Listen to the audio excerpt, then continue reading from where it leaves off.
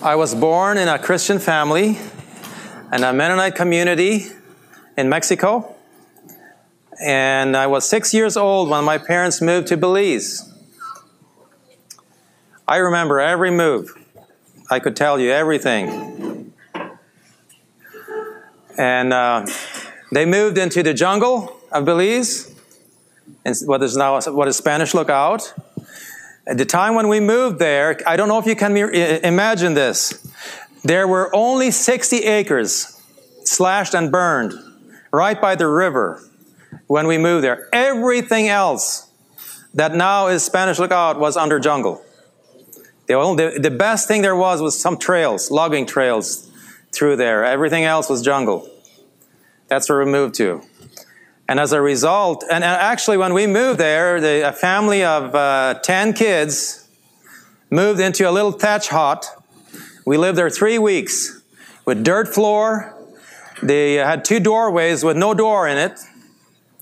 And the size of that grass hut was probably, I would guesstimate 12 feet wide and 16 feet long. That's where a family of 10 kids with parents lived. 14 people. And they had a little loft where the brothers slept together. And if we needed to use the bathroom, it had to be done in the jungle. That was all we had. And I don't have time to get into it. We don't have time. But anyway, I just wanted to say this much. As a result, I grew up pretty much a pretty wild boy. I got to know the jungle pretty good. I ran barefoot everywhere. And as a result, my mom sometimes had to dig out thorns out of my feet. And it got harder and harder because the hide got thicker and thicker. And less and less to dig out because a lot of them, they broke off before they were too deep in. And eventually my hide got so thick that I could run over these cockspurs that I would hear them crack under my feet. Of course, some of them went too deep and had to be dug out, but that's the way I grew up. And when I was 16 years old, I was working for a farmer that is now my father-in-law. And so we were working on the field, and he would tell me all kind of stories because he also had kind of a wild life in Mexico.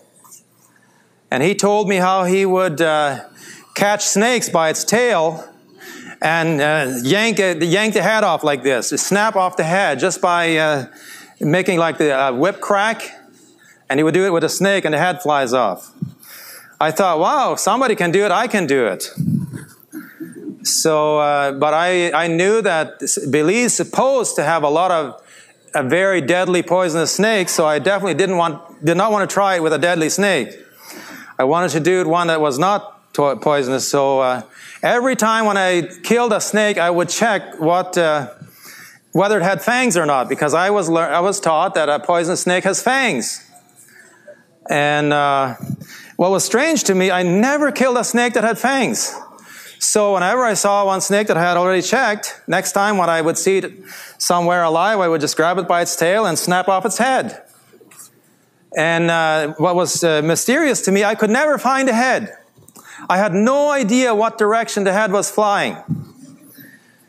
One time I even took a snake in an empty yard where it was nice and flat and clear. And I wanted to find the head, and I would snap off its head, and I looked everywhere. I could not find a head.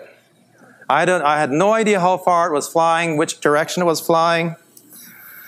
Anyway, later, eventually,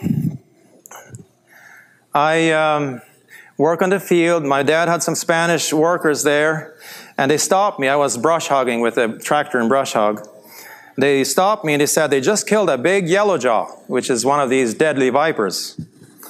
And I wanted to see it because I had never seen one. And then they showed it to me and they said, this is a big one. This one has 1-inch fangs.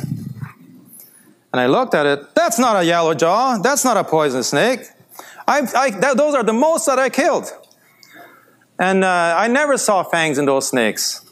He said, that snake has 1-inch fangs, he told me. Look, it has a yellow jaw, and it has a diamond-shaped head, and it has it has pits, like a pit viper, has 4 nostrils. So, well, I started to get a little bit weak. I took 2 sticks, opened its mouth, and I looked. No fangs. And suddenly it occurred to me, a snake with 1-inch fangs, how could it close its mouth if it had 1-inch fangs in it? Maybe they fold. Then I saw these big gums on the top, in the mouth. And I slid the stick from the rear forward, and out came these big fangs, 1-inch fangs. Wow. I had killed countless snakes. I had grabbed countless snakes like these by its tail and snapped off its head. Then very, very short after that, it was only weeks later, I helped a big group of employees harvesting corn by hand because it was too undergrown with weeds. The harvester couldn't harvest it.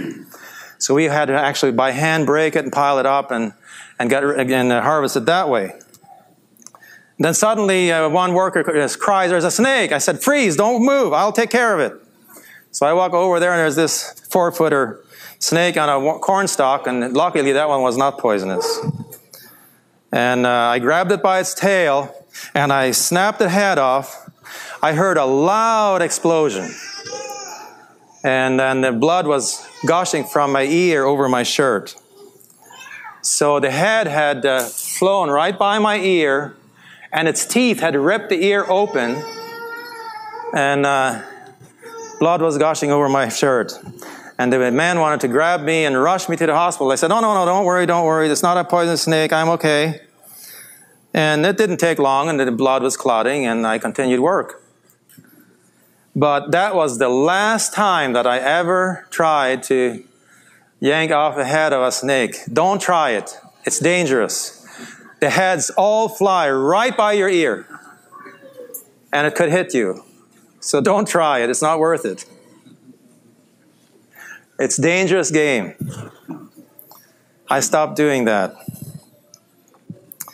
Anyway, I grew up. I received the Lord, I think, around 16 years old, and didn't do very well spiritually the first year, but then eventually I had a turn where I turned back to the Lord, and I became a genuine seeker at age 17. And then eventually I became a very proud Christian. I didn't know at that time that I was a proud Christian. I found that out later. But now I say I was a proud Christian. I lived a pretty victorious life. I thought if everyone was as good as I was, the world would be in top shape. And eventually I fell in love with a girl, and I wanted to get married. So I went with a brother, was a truck driver, to town to buy my wedding shoes. And it was a pretty long trip. It was at that time, I think it took close to, I don't know, at least 2 hours. I don't know, 3 hours. I don't know how long it took to go to Belize City from Spanish Lookout in 73. I don't know how long it took, more or less. Anyway, it was boring, so we passed our time singing everything we could memorize. We would sing. And I had memorized a bunch of songs about heaven. How beautiful heaven must be. This world is not my home. I'm just a passing through. A bunch of songs like that I had memorized. I love those songs. And suddenly this driver started to sing a song. I had learned it in school. I knew it by memory, but I had never really paid attention to that song. But he sang it with his whole heart as a testimony to me. And that song just pierced me in my heart. I realized this brother knows a different Savior than I do. And he was just one of the Mennonite brothers. And actually, I don't think it bothers you. It bothers anything if I say who it was. It was Brother Klaus Reimer. Is he here tonight? And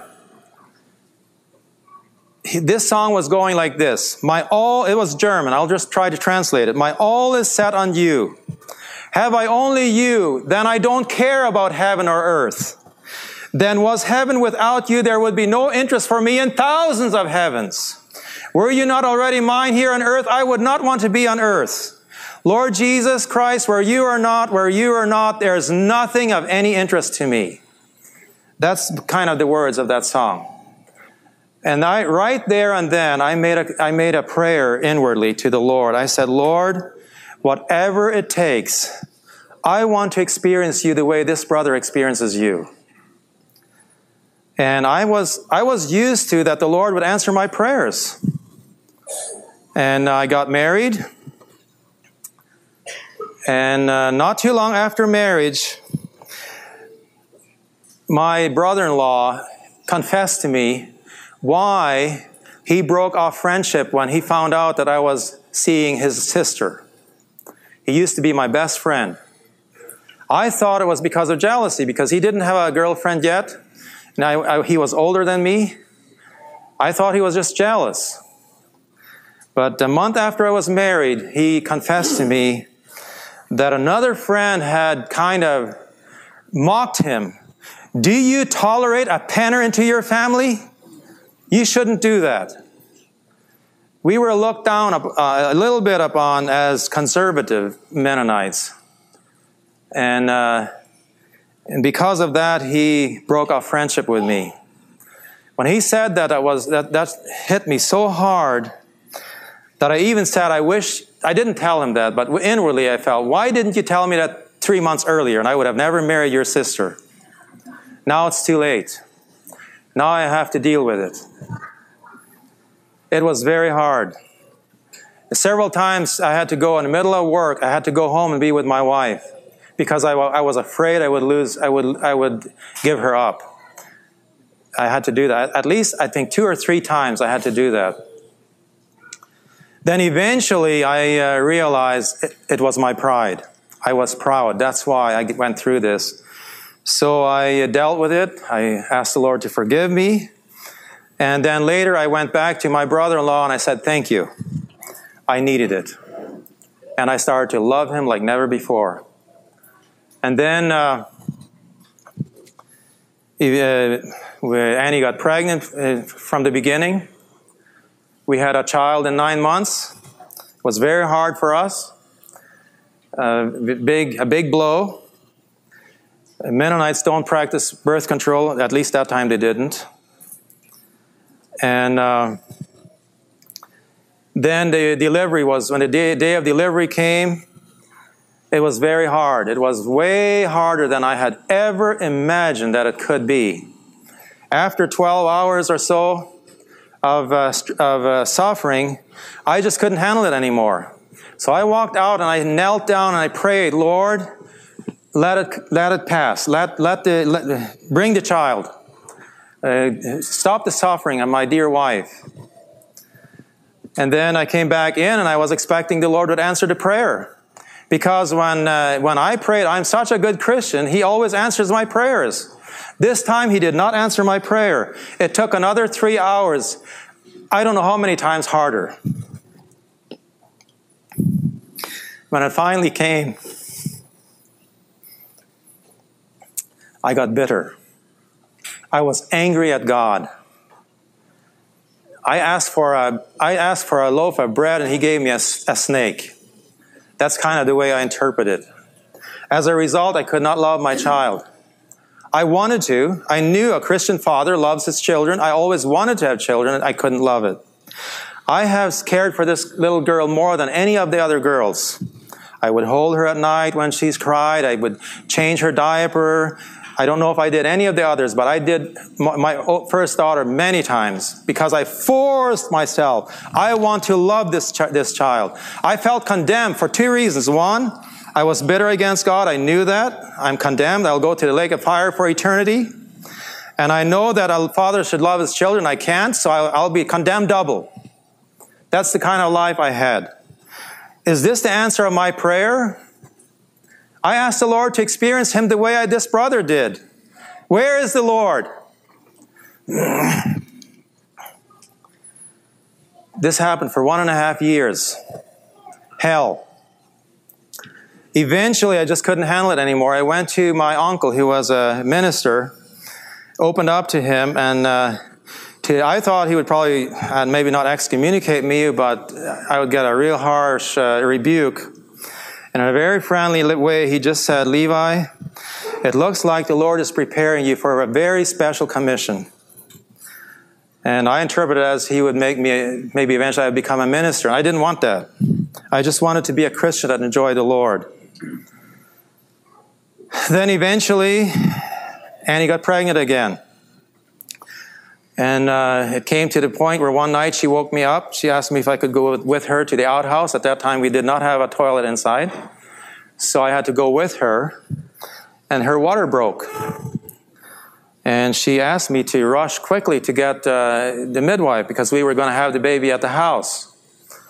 And before I was dressed and everything, she already told me, you won't get ready. You have to go and get my mother first, because otherwise it will be too late. So I rushed, brought her mother, and then I went back to get the midwife. And when I finally got the midwife there, we walk in and I heard the baby crying. I had not witnessed the birth. And at that point, something happened. Heavens burst open. Love came down for 2 kids. More than I could handle. I cried and I laughed like a little baby. I was so happy. I got 2 kids at the same time. One was peacefully sleeping. The other one was crying by the mom. That was August 28, 5 o'clock in the morning, 1975. That was a landmark in my Christian life. At that point, I realized I had to suffer this because of my pride. I was such a proud Christian. After that, I have never, ever felt that my enjoyment came because I was such a good Christian. It was the grace of the Lord and nothing else. From there on, I just didn't fit anymore into the Mennonite fold. I tried to. I wanted to. I never wanted to leave the Mennonites. I loved the Mennonites. I still love them. I did not want to leave. I wanted to stay there. But I always wanted to talk about Christ, about the wonderful enjoyment of the Lord Jesus. And everybody looked at me, "You're not a preacher. Why do you always want to talk about it?" And it was very much around that time when my father-in-law, he's a reader. He got hold of several books from Watchman Nee. First, The Release of the Spirit, The Breaking of the Outer Man for the Release of the Spirit in German. And he loaned it to the ministers, and they started to preach from it. And then, not very shortly after that, he got the book, The Normal Christian Life. No, I think it was the Normal Christian Church Life, I think, that he got. Because the Mennonites started to see something, that there should be a church ground. They shouldn't have a name. And they started to preach from that. And it really fed me. It really nourished me. I didn't know at that time what was going on, but the Lord shepherded me from the ministry side as well as inwardly in myself, in my own experiences. Eventually, I would get so filled from the messages that I just felt I couldn't contain it. At that time, they didn't give opportunities for testimonies after the meeting. So I would wait till after the meeting. Outside there will be circles of brothers talking. I would join one of the circles, and everybody was occupied. It was filled with farming, cattle, chicken, slaughter chicken, eggs, machinery, business, all kind of stuff. I was not that interested in it. I wanted to talk about the very wonderful message we had. And then when there was finally a little opportunity, I would share something from the message, and everybody would look at me and goodbye, and go home, and I was abandoned there. I felt so lonely. Something is wrong. And also, my wife, I realized my wife was troubled that she had a peculiar husband. She wanted to have a normal husband like everybody else. And we started to feel a distance between us that really hurt us, both of us. We felt like we were in 2 different worlds. And that worried me very much. I really had a desire that my dear wife would be with me. maybe I should say a little bit more before that. There was a migration to Costa Rica before. No, this happened after 75. There was a migration to Costa Rica, and they wanted to have more spiritual liberty there, which really appealed to me. So I bought land there. I wanted to move there too. My brother Edward moved there. So, but then Annie said, "I'm not moving there. I want to stay with my family." And so eventually I had to sell that land and build a house at Spanish Lookout. Then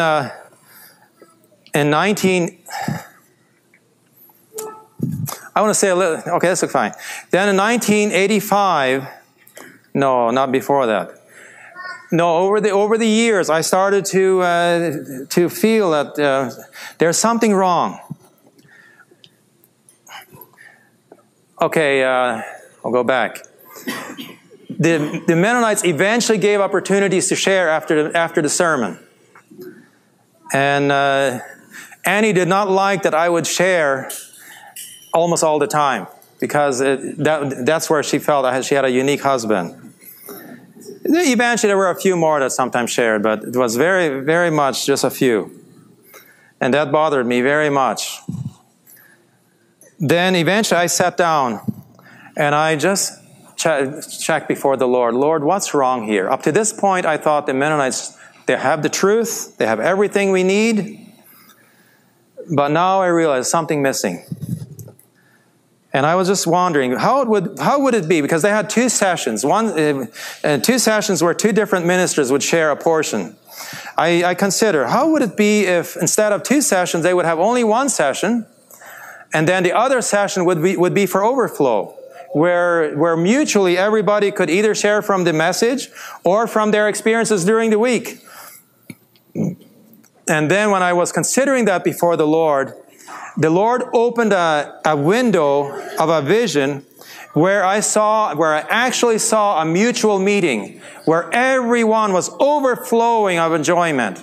Not all at the same time, but one would speak and then the other one would speak, and there would be responses from each other speaking. It was, brothers and sisters, it was so glorious that I told the Lord, Lord, don't let me die before I can experience this. I want this. Of course, I was warned always, don't take any kind of visions, because visions are dangerous. So I checked with the Bible, see if the Bible matched the vision that I had. So I didn't find 1 Corinthians 14 or Ephesians 4, but I saw John chapter 7, verse 37. He who believes into me, as the scripture said, out of his innermost being shall flow rivers of living water. To me, that was a confirmation. There should be rivers of living water flowing from each one that has this experience.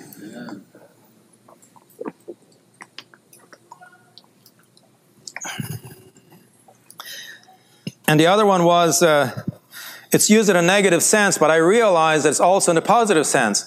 Out of the abundance of the heart, the mouth speaks. Whatever we are filled of, we will speak. That's the way we can see who is filled with what. When you meet your friends, with whom, what do you speak about? And I saw this pretty soon, that very few people are overflowing with Christ.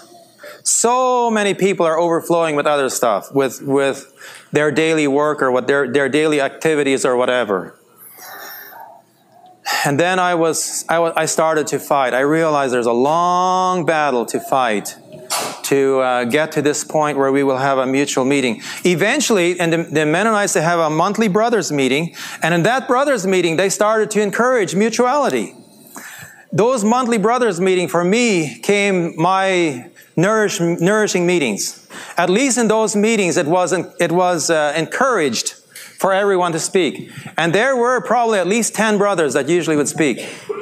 So at least I didn't feel that lonely anymore, and Annie wasn't there to feel that she had a unique husband. And but more, and I would start to encourage the brothers. I would sometimes boldly encourage, and why wouldn't everybody speak like this?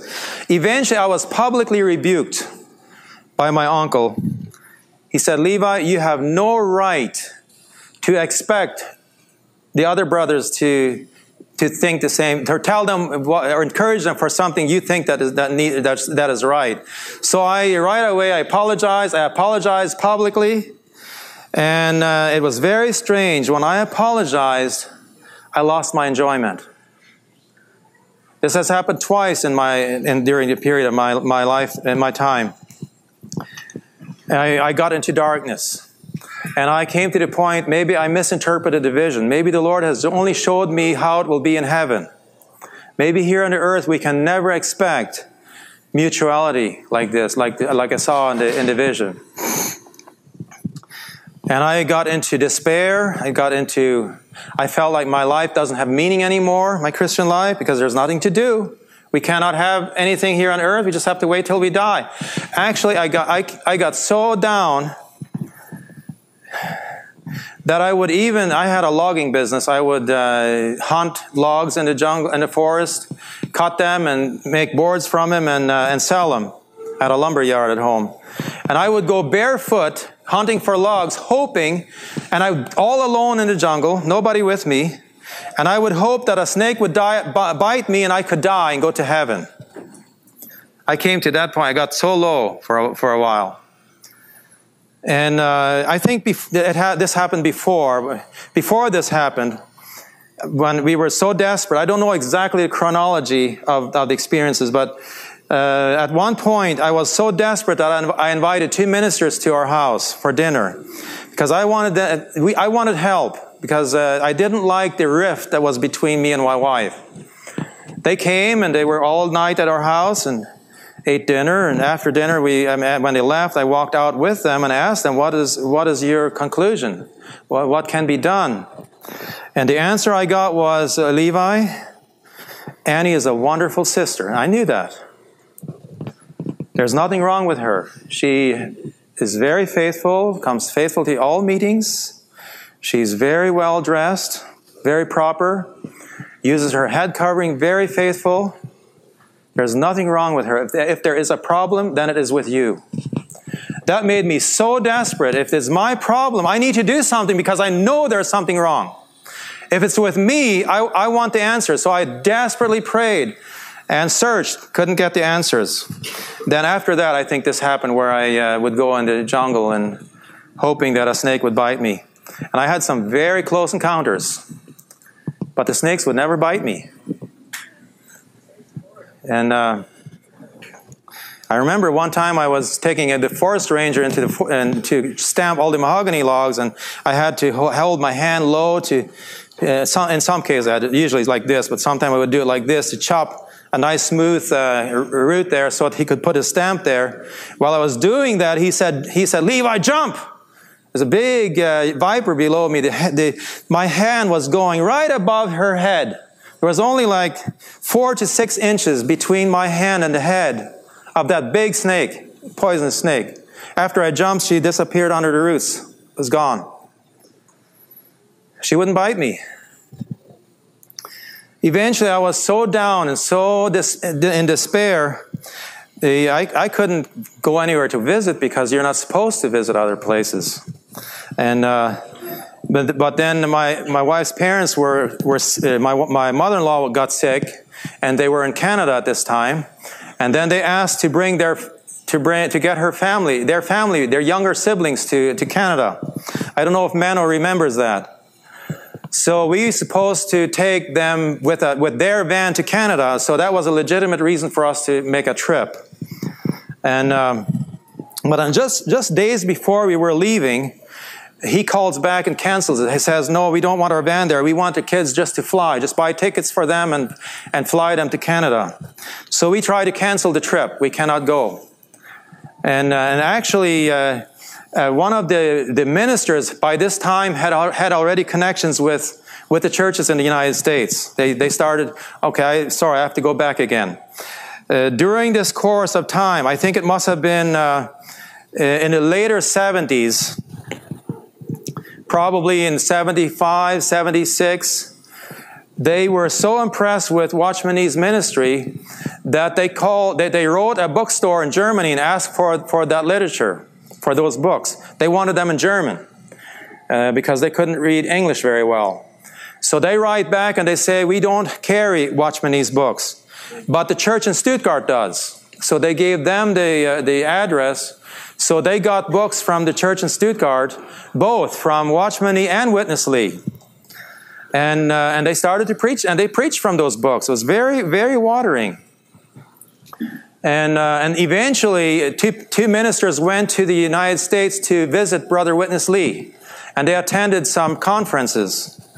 And when they came back, I noticed that they have something that tastes just like the experiences that I had had. I wanted more of that, but they spoke very little of it. And eventually, they went to the training. They actually, I think two of the ministers went to both trainings of Acts. Of the Acts trainings. What year would that have been? Early 80s. In the very early 80s, probably. And then after the second training, they were so impressed with the ministry that they invited two brothers to come to Spanish Lookout to minister to them. Brother Don Rodledge and Brother Don Looper. No, John So. Thank you. John So came. A German brother from Germany. And I was stranded in the jungle. I could not attend those meetings. I cried there because I couldn't. I wanted to, but I couldn't. Later, my brother Edward came and gave a report of those meetings.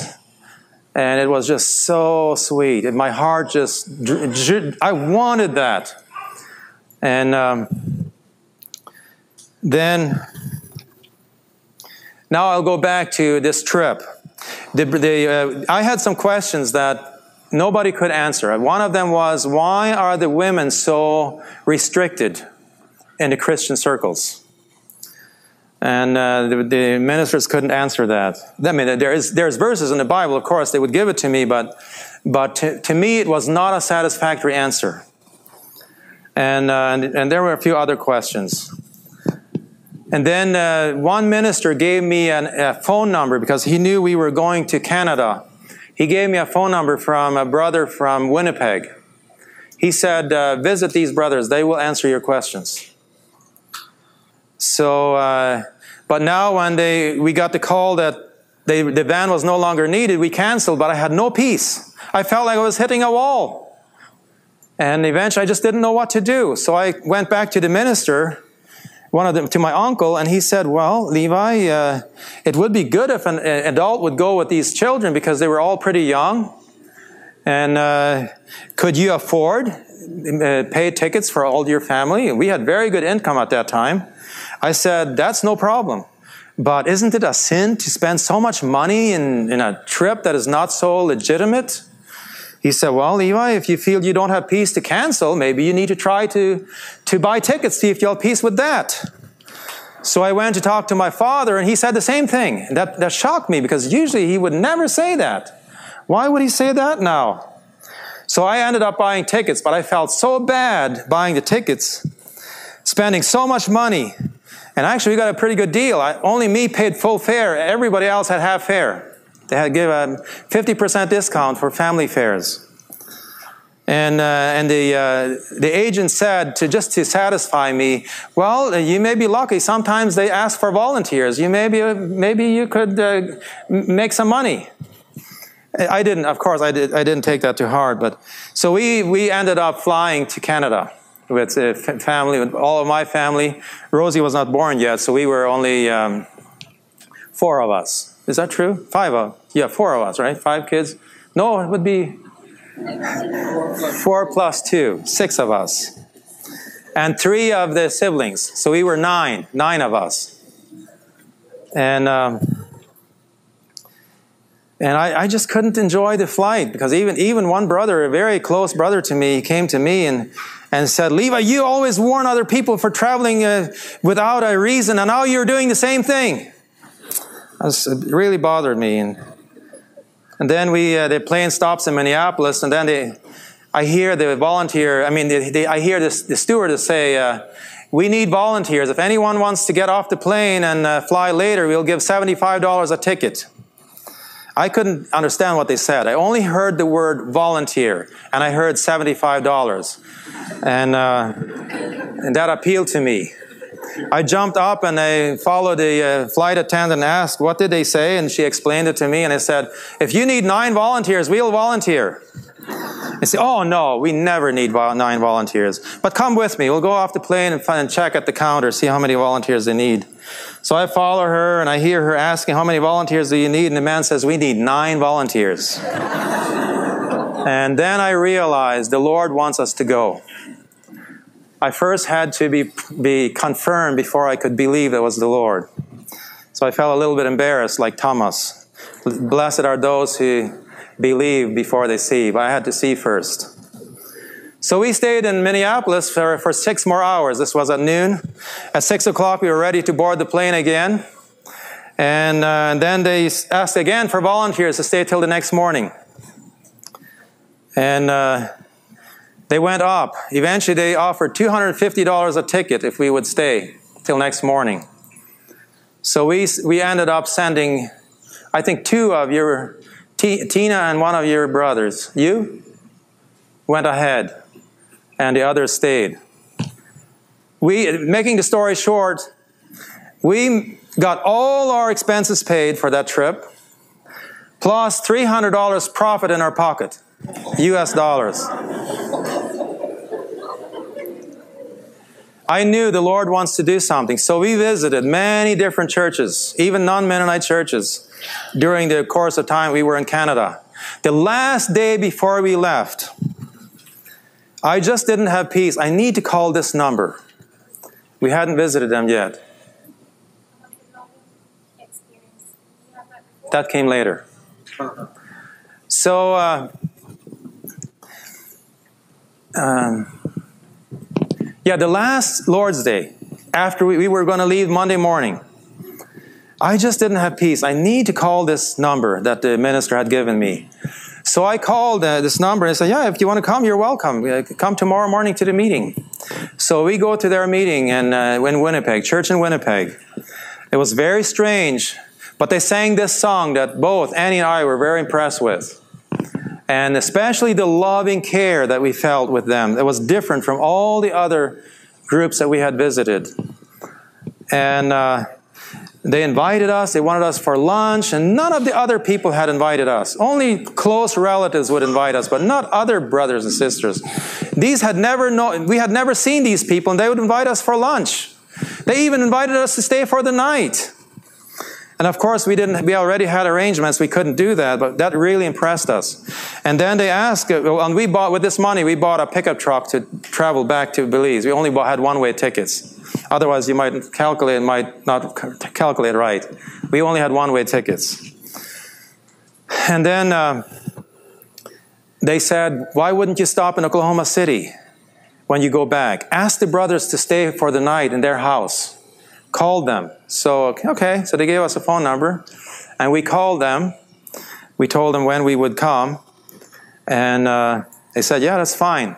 So Tuesday evening, we got to Oklahoma City, and a brother came and escorted us from the highway to the meeting hall, and he said, we have a meeting tonight. Would you like to attend the meeting? We were tired, but of course, yeah, sure, we'll attend a meeting. And then I walk into the meeting, and this so happened that you had a training, God's Economy training or something with Brother James Barber. And one Tuesday night, he would give a message on God's economy, and they didn't have morning revivals at that time. So they would give out the outlines, and during the week, they would get into the outlines, and then the following Tuesday, they would overflow from that previous Tuesday. And it sovereignly so happened that we came to the meeting where there was the overflow. When we walked into the meeting, there was a group, I would think at least 75, I don't know what size there was about, 75, 80. And everyone was eager to share. Sisters, young sisters, old sisters would pop up. Young brothers, old brothers. Wow, I'm in heaven! I had to cry out of joy. I'm raptured. Finally, my vision is here. Now I know we can have this kind of meetings here on earth. Now I know I have a right to expect that others would have the same experience as I had. And but then that night, there was fellowship, and in that fellowship, I found out that the brothers in Oklahoma City, the churches, they believe that once you're saved, you can never get lost. You're eternally saved. Not once saved, always saved, but eternal security.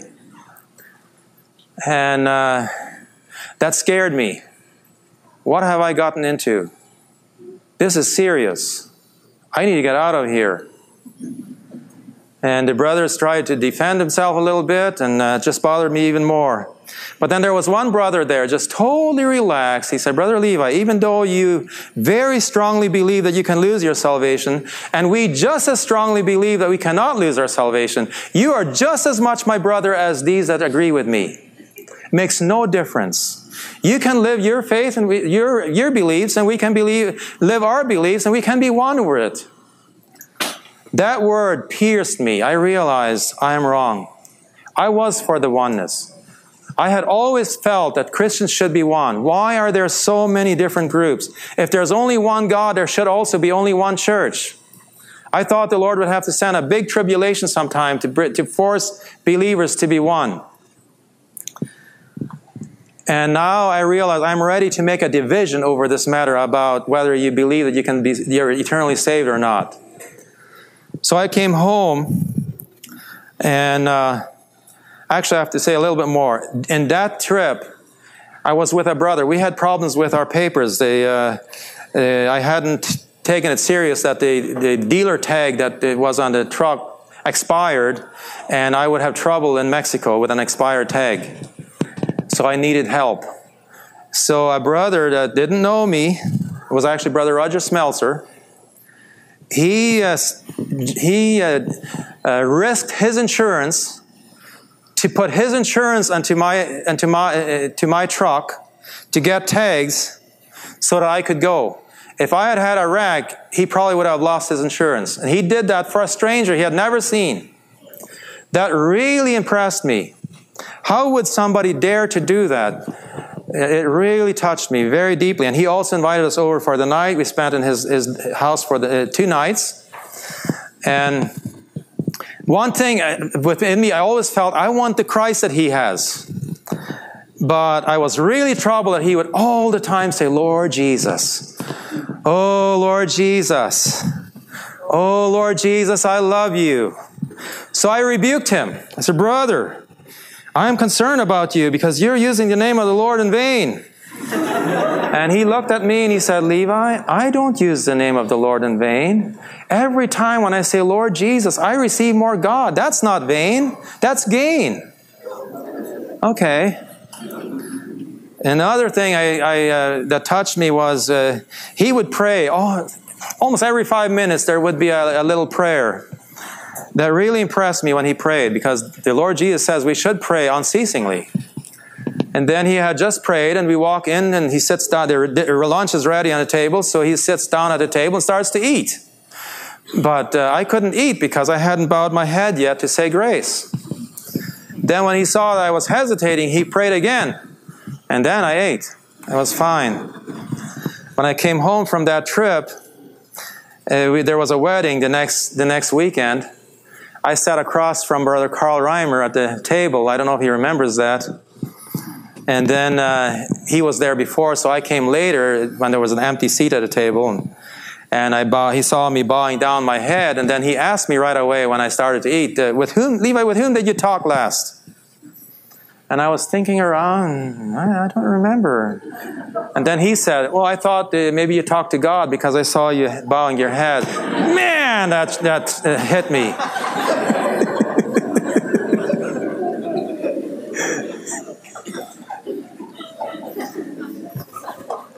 I realized that a lot of my practices were a ritual, nothing else. And I took it very serious. I want to experience the Lord in a more intimate way. Anyway, going back, the second day when I was with Roger, I just couldn't handle it anymore. And I said again, brother, I'm just so concerned that you're using the name of the Lord in vain. And he was a little bit upset with me. He turned off the road and got into a parking lot and made me read about 20 verses on calling on the name of the Lord. And he would keep asking me, Levi, do you believe in the Bible? Yes. Do you believe that we should obey the Bible? Yes. Do you see that these verses actually charge us to call on the name of the Lord? Yeah. Okay, and you want to obey the Bible, right? Yeah. Okay. Now we'll walk across this parking lot and you call with me the whole time. And nonstop. I was angry at him that he would make me do it.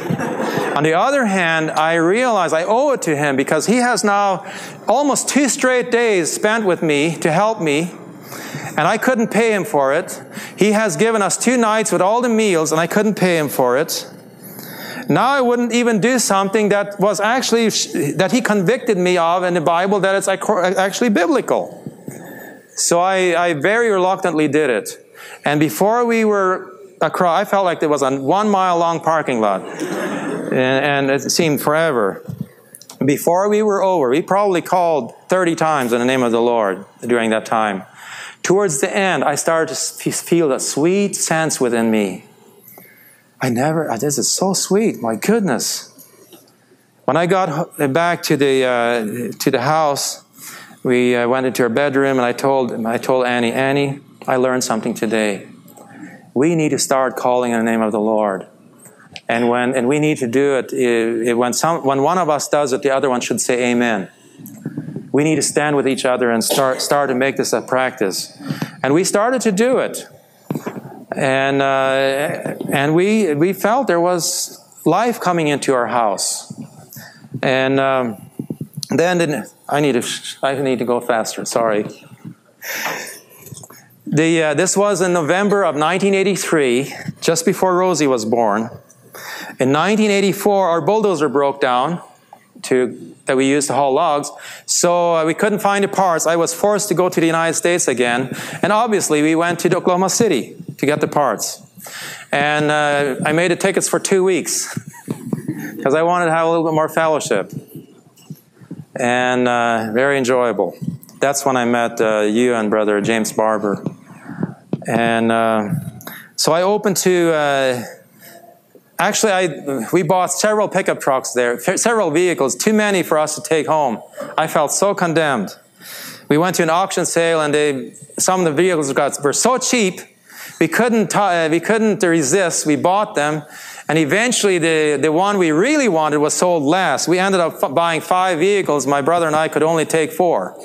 So I had to leave one, which gave it another reason for me to come back to get the other vehicles. So, and this was in 84 February.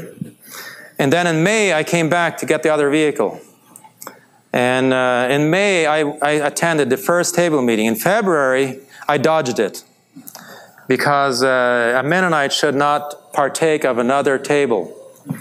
So I excused myself from the table meeting and went to the Mennonites in Boley and visiting them, and I almost froze to death because the heater didn't work on the truck that I had bought. Very, very cold. It was freezing, below freezing point when I went there. And then, but then in May, I had seen enough that I had a desire to partake of the table meeting. And when I was in that table meeting, again, I felt I had a foretaste of heaven. At that time, I still didn't know that the New Jerusalem will actually be on the new earth. And it was just so sweet. I just felt if I could be in a meeting like this for eternity, I would not be boring.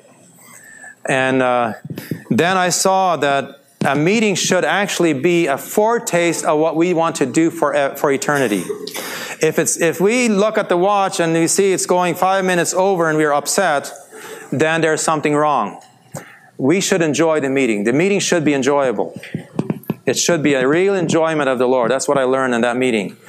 Anyway, now I'll go back again. In February, when we went home, my brother and I, we were driving down. I felt so dried out from all the business that we did. I told him when we approached Austin, I said, Brother John, why wouldn't we stop in Austin, see if there's a meeting by any chance? And He said, okay. So I knew where the meeting hall was because we stopped there also in 83, I mean. This wasn't 84.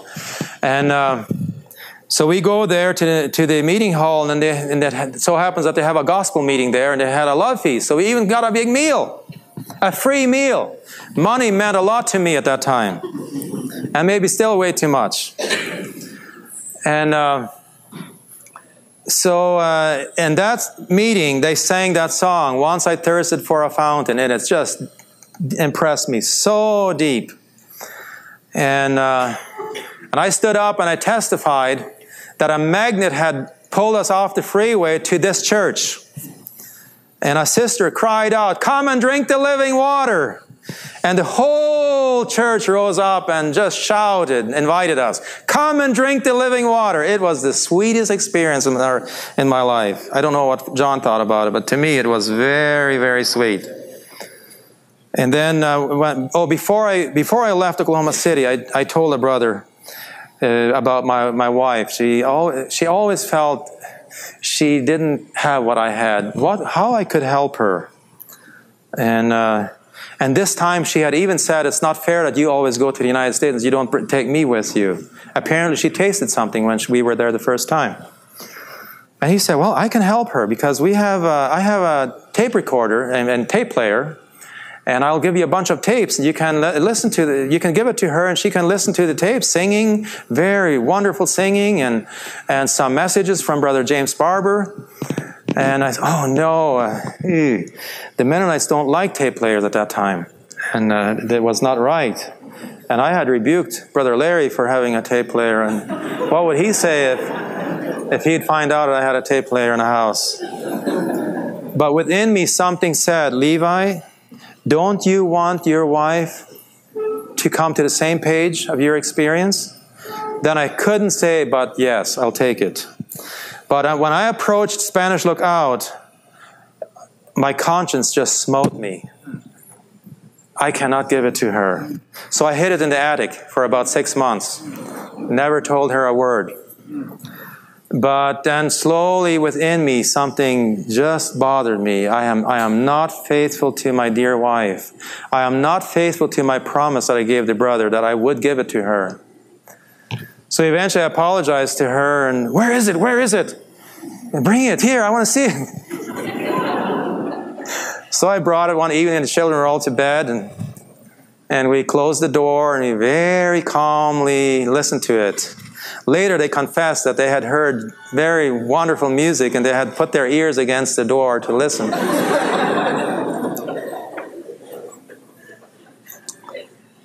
And anyway, making the story short, eventually Annie started to bother me. "When will you take me again to Oklahoma? I want to go." And during this time, in 1985, I was so burdened with the gospel. And so we prayed, Annie and I, that we would have, I needed to hire 2 employees, so we prayed that the Lord would give us open sinners to lead them to the Lord, and He did. Two men started to work for me, and they both prayed to receive the Lord, and they begged to be baptized. But the Mennonites did not have a way to baptize them. And eventually, they did appoint me kind of like an apostle to go out to Santa Familia to help with the gospel. And we did eventually, well, that was later when two of them were baptized, but they did, the brothers in Spanish Lookout, they did authorize us to have instruction class with these Hispanics and English-speaking people, the local people in our area. And Carl was also involved with it, and a few other brothers. Was Alvin also, or John Dweck only? I don't know. I remember who. There were a few more that were involved in this. And those meetings were the top. Those were the what should I say? The landmark. Those were the lifeline for us in our Christian life. We would always look forward for these meetings, until one day one of those Hispanics stood up and he said, "We will not come anymore to this meeting because you're standing in the door and you say, 'Come in, come in.' But when we want to come in, you stay standing in the door and don't let us in. This is who you are. We will not come to this anymore." Because they realized we would not baptize them. We just wanted to have meetings with them. So our instruction class meeting stopped. With us, it was never an instruction class meeting. With us, it was a home meeting. And then about 4 months later or so, I go to Carl and I tell him, brother, I feel so starved after we stopped with those meetings. And Carl said, I feel the same way. And then he suggested, well, why wouldn't we start again? Just with us. I asked, well, with whom? Well, with us. If the Spanish don't want to do it with us anymore, then we'll just do it among us. So I said, brother, are you ready for the consequences? Earlier we were covered because they asked us to have classes with these people, but now we are not covered. Now we do something on our own. Are you ready for it? He said, Brother Levi, if our goal is to gain Christ, is that wrong? I said, no, actually it's not. Well, what hinders us? Why wouldn't we start to have home meetings? And okay, so we started. We had our first meeting. Okay, now I'll go back. This was in June. Now I have to go back again towards the beginning of 1985. I started more and more, I started to realize that what I'm looking for might never work with the Mennonites. Even in the course of time, one time, John Duick wanted to join another Mennonite group and got so disappointed that it blurted out of my mouth, you're looking for something you will not find in any Mennonite group. And that scared me because I realized I'm also looking for something that I might never find anywhere else. Might never find in any Mennonite group. And that scared me very much because I wanted to stay a Mennonite. Yeah, John Eldick, yes. Yeah, he passed away already, yeah. And then, in the beginning of the year, Annie bothered me so much that, Levi, if you loved me, you would take me there again. So I promised her, okay, this dry season, I have a big plan. I want to log out a 300-acre plot of land, take all the logs out. When we finish, we'll take a trip. Okay, she didn't have any problem with it. Then one day I was bringing a big load of logs down a hill, spiral around the hill, and they got out of control. The load was too heavy, pushed the tractor out of control. And I had to take out a gear and just glide down the hill, and the trailer was fishtailing. And I thought I'm dying.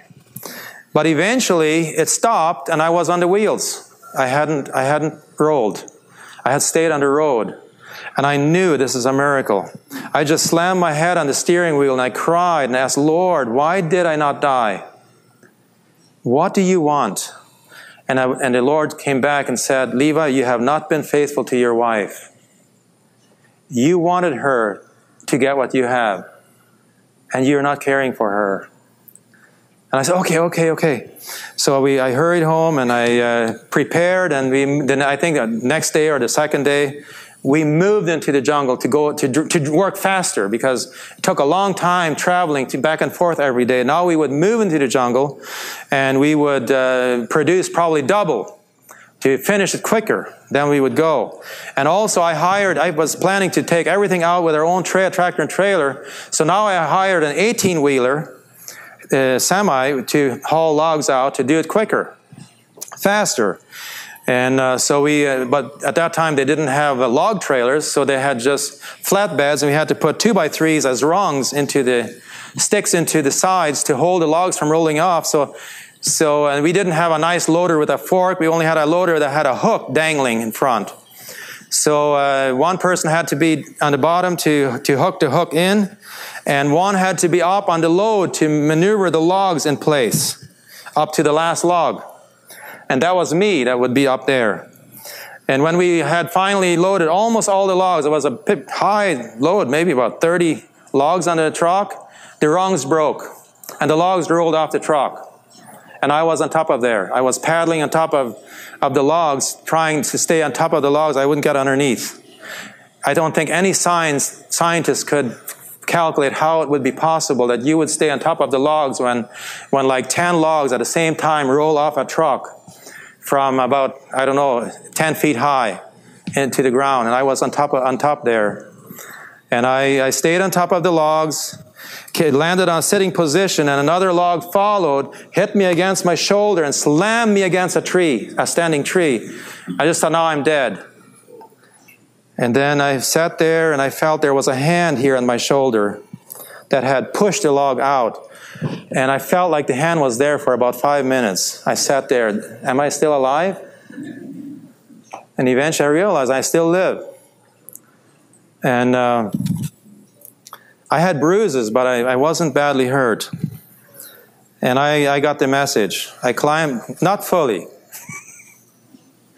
I still put the new rungs and the new sticks into the side, and I got back up there and maneuvered the logs like before, just with a little bit more caution, that it wouldn't break again. And we reloaded the truck, and I told him, go home, go out and don't come back. And we packed up and we left.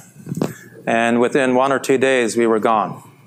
And I let the rest of the logs, never pulled them out. They all rot in the woods that we had caught. Never went back. I sold the land and was gone. All these beautiful mahogany logs, big ones. I just sold it. No peace to ever take them out. So we made that trip. And then we had to take a visa for Rosie because she was not a Canadian yet. They asked me a bunch of questions, and we had, by this time, another group had moved to Costa Rica. Did I share that yet? They and Annie's older sister, that she was very close to, my wife, had moved there, so she had some interest to move there. So we bought land there again, to Nova Scotia, Canada. And so we went there first and had a wreck there on the way. Almost, just miraculously, we were not killed. And made us very strange feeling to go to Nova Scotia. No peace. When we got there, we realized that they had less spiritual freedom than we had in Spanish Lookout. So I knew this is not where the Lord wants us to be. So I told my brother-in-law, sell the land. We were not moving here. He was very disappointed. But Annie and I, we were both very clear. The Lord does not want us to move here. So when we came back into the United States, I asked the custom official or the immigration official to give us a 1-month visa for Rosie. Because earlier we only had a 7-day visa. Because I told him we only wanted to stay 7 days in the United States. And he said, no problem. He wrote in the passport and gave it to us.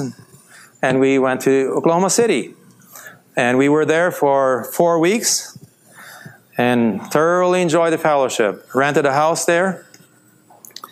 Spent too much money. Then we were going to go home. 2 days before the visa expired, we were going to go home. And then Roger told me, Levi, there's going to be a conference in 2 weeks in Oklahoma City, Labor Day conference. Why wouldn't you stay? And I have to go back. We just the day before we left on that trip, we were going to have the second home meeting. It was in the beginning of June. We couldn't attend that meeting because a lot of our relatives wanted to visit with us before we left on a 3-month trip. And so I was really longing for that home meeting, but we were not there at the second home meeting. I don't know how it went, but anyway, and I was always very eager. I want to know whether those home meetings are going on. We were now gone for 2 months. And we were going to stop in Mexico yet, and where we were born, that community, where Annie's, my wife's grandparents and uncles and aunts lived. So our whole trip was about 3 months, and we were very desperate. I would like to know. But in the community, they had only one community phone, a public phone, where always a girl was working there, a Mennonite girl. There was no privacy. I couldn't just ring and ask them, how was the home meeting? I had to ask somebody to come there, and I wanted to have Carl come to the phone. I would call back.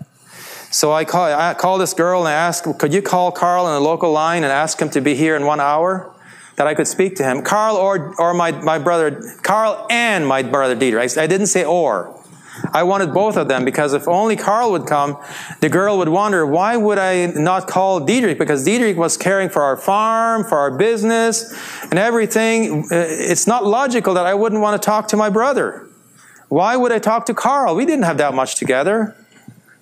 But I had no interest about my farm. I didn't care about my business.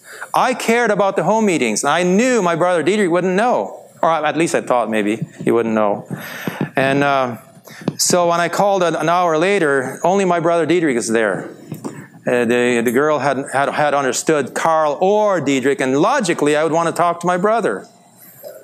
I was so disappointed. That was not what I was calling for. I didn't tell him, though. I didn't want to offend him. But then I dared to ask him, Dietrich, have you ever heard anything about some home meetings? Because I thought if the home meetings would still go on, by now it would be like wildfire, everybody knowing about it. And he said, what home meetings? I've never heard of it. My heart sank. That means they gave up. They must not exist anymore. If they were still existing, the Mennonites would know, everyone would know about it by now. Because this is now almost 3 months since we started. My heart sank. What shall we do? I didn't want to go. I didn't feel like going home. I knew we had to go home. And then, but then anyway, when Roger said, stay for the home meeting, for the conference, I said, well, if we can extend Rosie's visa, we will stay. And he said, okay, let's go to the immigration, see if we can get an extension. So on the way to the immigration, we pray, Lord, if it's your will, lead the immigration officials to give an extension to the visa. And I was totally at peace. If they say no, we will just go. And so I give this passport to the lady there, and her mouth opens, her eyes. She didn't say a word. She just walks into the room, and for a long time, eventually a fierce gentleman comes out. And he yells at me. All the questions that they asked me in Belize when they made the visa, he asked me. And I answered. Then at the end he says, and why in the world are you still here? You are totally illegal in the country. And Roger just had thought, now they're going to put me in prison. I was totally at peace. I said, sir, we do have a visa. It expires tomorrow. You have no visa on this passport. Look, there's no stamp there. How can I prove that you didn't write it in this passport for a visa? I said, sir, I didn't know that I had to ask your immigration officials to stamp our passport. He just wrote it in there, and I thought maybe that's the way America does it. That didn't help at all. Then I said, actually, he smelled a little bit like liquor. Maybe he forgot. Ooh! He got really enraged. I said, if you can't do this, no problem. We'll just go home. And man, he was just so enraged. And he took a pen, and he took a stamp, and he wrote in the passport, and he slammed a stamp on it, and he kind of swung it at me, and he said, don't ever ask me again to extend this visa.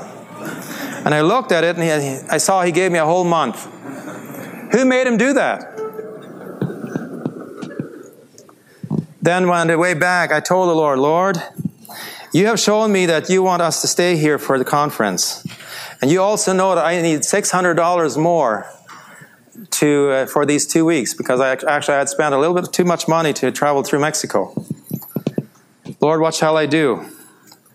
To make the story short, a brother calls me and asks, you're good with cutting trees, right? Yes. I have a dead tree in the backyard. Would you cut it for me? Yeah, sure. If you have a chainsaw, I'll just rent one. You can cut it. Then I cut it down in 1.5 hours, was finished. And he gives me $75 for 1.5 hours. At that time, in 85, that was a lot of money for me. $75 US for 1.5 hours. And Roger was watching me, and he said, Levi, you know how much this brother would have had to pay if he had hired a professional to do it? $350. Why wouldn't you go to the pawn shop, buy a used chainsaw, and go around with a lot of dead trees in the city? Just knock on the doors and ask to take the tree down. And I said, okay. I took the fellowship. I went to buy a chainsaw, an industrial chainsaw, almost brand new, for $75.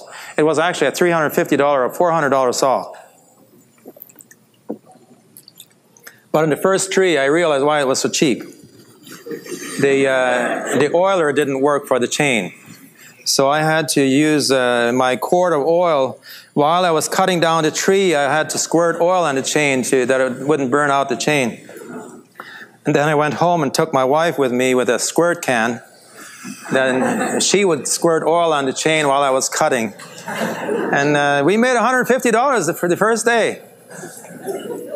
And then in the evening, I took it apart, and I saw that I could fix it. I went to Brother Roger to his shop and put the little part into the speed drill to make it like a lathe to spin it. It was a little cylinder, just a little stick.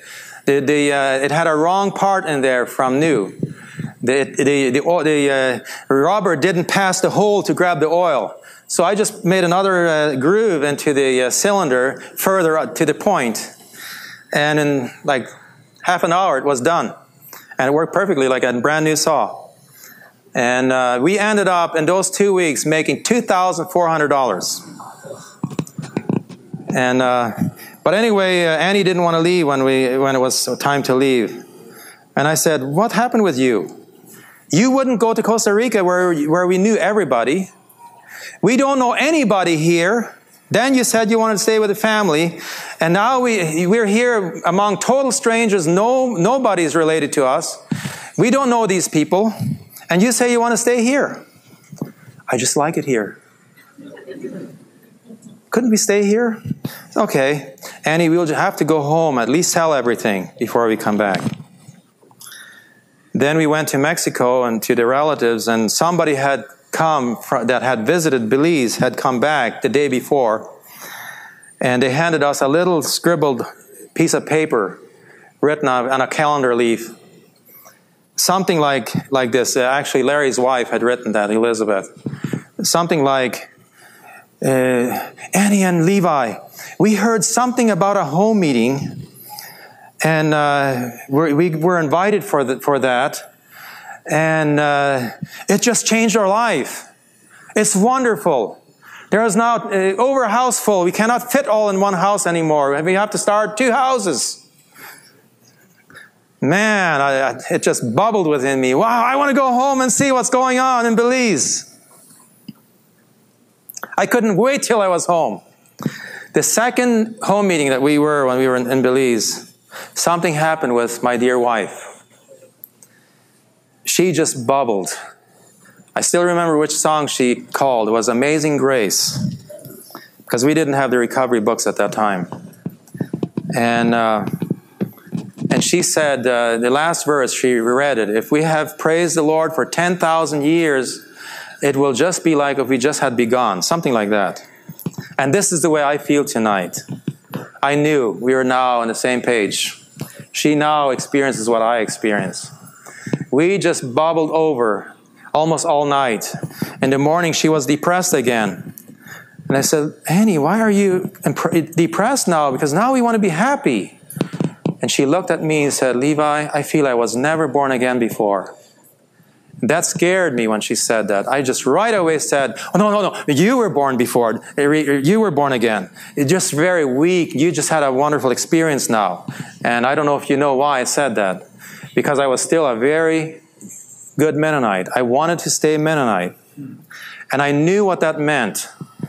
What she actually meant was, my baptism doesn't mean anything because I was not born again then. I need to be baptized. But she was a nice girl. She wouldn't say that. I closed her mouth. "Shut up," in a nice way. I did not want her to bring that up because that will be a big hornet's nest disturbed. I didn't want that to happen. Then 6 months later, I go to, maybe 3.5 months later, I was invited for a training in Irving, Texas. A 10-day training. And we were considering very serious, we couldn't move to the United States because we are not American citizens, but we can move to Canada. So we were very seriously planning to move to Canada, to London, Ontario. And so I was hoping to meet a brother from London in this training. I was hoping to meet a brother from Ontario. I didn't dare to ask the Lord for me to meet somebody from London. But I was praying that He would at least let me see somebody from Ontario that I could fellowship related to moving to Ontario. and then to London. So I go to this training, and the first night of hospitality, the whole table full of brothers and sisters. So I dare to ask, is there anybody here in this training? Do you know of anybody in this training that is from Ontario, Canada? And then one brother said, yes, I am from Ontario, Canada. Are you by any chance, or from which city are you? He said, I'm from London. And man, that was such a confirmation of the Lord. But then when I started fellowship with him, he poured ice cold water on it. I got really offended. He basically said, don't move to London, Ontario. The economy is not very good there, and we don't want to care for you. He didn't say it that way, but I could feel it that way. And that really bothered me. And every day, something I heard in the meetings that struck me, because one of the things that I heard was go into all the world and disciple all the nations and baptize them into the name of the Father and of the Son and of the Holy Spirit. And anybody can baptize, and you can baptize them in the bathtub in your bathroom. And I was so convicted that the Lord charged me to do it, and I felt like I hit a wall. I lost 10 pounds in that training, those 10 days. It was not because there was not good meals. They were just excellent feasts. But I had no hunger. Several times, instead of eating, I would go to my bed and cry myself to sleep. Because there was just so much new light that I had never seen from the Bible. I just couldn't believe that we had been neglected of so many truths. And I didn't know what to do. One day, I remember when we walked home, a brother from Guatemala was there, and I just cried bitterly. I just didn't know what to do. And he asked me, Levi, why are you crying? And I said, the Lord says, go and disciple the nations and baptize them, but I have no way because I have no experience. And the brother looked at me and said, brother, that's very simple. You just need to go first. And that really bothered me. He would say that. Actually, I was offended that he said that, because I never doubted my baptism that I received with the Mennonites, the sprinkling. I always felt it was a confirmation that I became a believer. And I never thought that I would need to be baptized. I knew my wife needed to, but not me.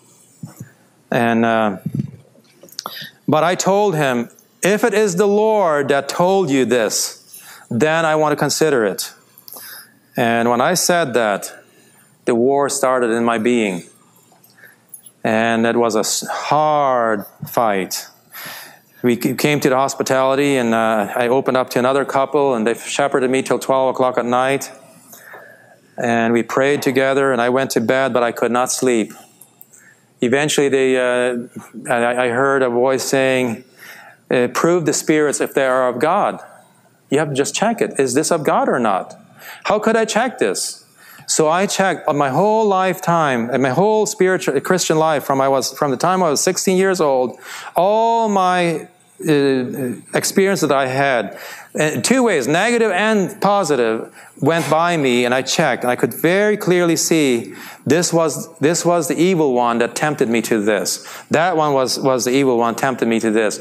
And this one was the Lord drawing me closer to Him. Like that, there was kind of like considering all these points until I came to this night, and I realized the same Spirit that burdens me to be baptized is the one that led me to the Lord in the first place.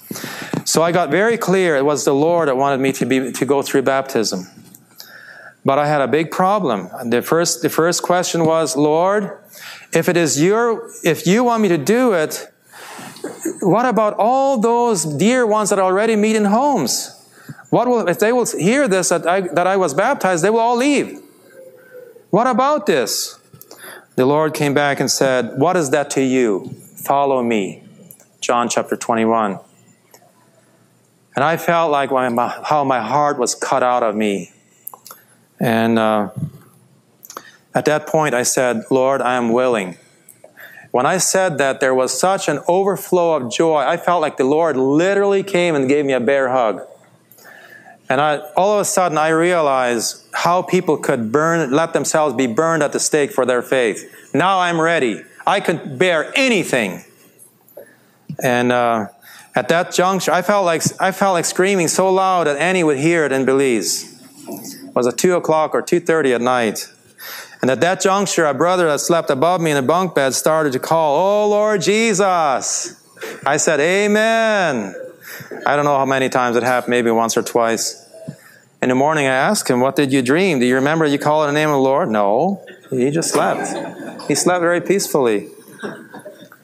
But I couldn't sleep.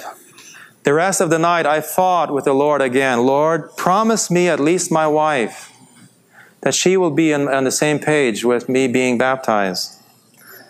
And but he wouldn't promise me. No security, no comfort. In the morning, I had to call her and make another sensitive phone call where there's no privacy. So I called this girl and asked her to call Annie to come to the phone. An hour later, I called back. She's there. She answers. And then I ask her, "Annie, have you ever thought, after your experience that you had in October, that you needed to be baptized again?" Very calmly and peacefully, she said, "Yes." Then I asked, "Have you ever thought that I also would need to be baptized again?" She said, "Yes." Then within me, I just felt, "Annie, what happened with you? Where in the world did you get this from?" And she said, "Tina came back from Guatemala, my sister Tina. I knew she was in Guatemala City, and I knew she was meeting with the saints there. But I did not know her experience. She had gone one time to the river with the saints together, and they had baptized a group that had come out of Christianity. And within her, there had just been an urge to go and be baptized. But she had felt so lonely. If she could never do that, because who in Spanish Lookout would be with her with her baptism? She would be totally left alone. She just couldn't do it. And she had cried bitterly. And while I was in the United States for the training, she comes to stay with Annie for company. And she just pours out her heart to Annie. And she tells her, "Annie, I feel like maybe eventually we will all go through the water and become Hebrews." And Annie just had felt, "Yes!" I was so overjoyed. I don't know if you know how happy I was. I thought I would probably lose my wife and my family with this, even though she was now on my page. But baptism is not a small thing for Mennonites, rebaptism. It is not a small thing. It is a very serious thing. I knew that. And so we arranged I would wait to be baptized until after the training. I would invite some brothers to come. And so I had some fellowship, and the brother said, we don't need to come there. You can baptize her and some other brother. They can baptize you. We don't need to come there. And it offended me again very much. But then eventually, after hearing some more of the word being released in the training, I realized I need to come home with this testimony. I cannot wait till I get home. Because when I will come back to that environment, I'll get confused again, because this had happened before. During the course of the time, I forgot one portion in 85, where I felt that after we came back from Oklahoma City, actually, I had the feeling we had to move. We cannot stay here. And I didn't know where to move. I just didn't know what to do. I just felt like I hit a wall. I called 1985 the year of tears, because I realized I had to make a decision, and I was so scared of the decision. What will I do? Because I'm responsible to my whole family, not just to myself. It was so scary. And one night, I remember I was just in bed crying and just pleading with the Lord to show me what to do. All of a sudden, there's a message in front of me that Mr. Pete Cornelson, one of the Mennonite ministers, had spoken like 10 years earlier. I was a young believer when he spoke that. And that message was something like, The text of that message was 1 Corinthians chapter 3, verse 12 through 15, about building gold and silver versus wood, hay, and stubble. And he warned us, the Mennonites, this was in the Mennonite church, he warned the whole audience, brothers and sisters, we have too much wood, hay, and stubble among us. And if you are, and maybe we should all move into a city where we were among worldly people, then we would know who is a real Christian, who is only there because of the environment. Who has personal faith. And it was a strong point. And then he said, everybody of you, do what you want to do. Then we will see who is a real Christian.